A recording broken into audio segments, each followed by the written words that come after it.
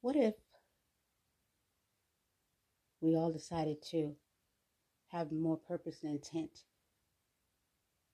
in this world? The very energies we put into all the negative things, to all the useless things that we do, to all the bickering and all the complaining and all the divisiveness and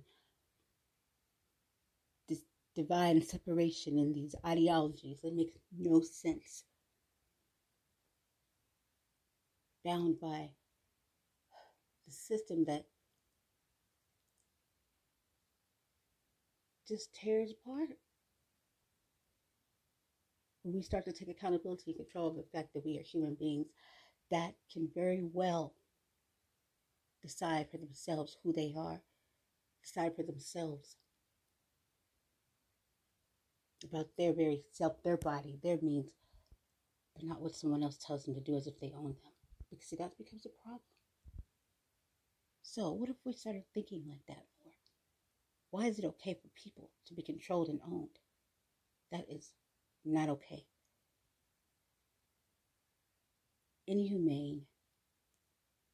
And there's nothing but excessive control that could even make that situation. But ethically, logically, morally, the rules and the laws of the land.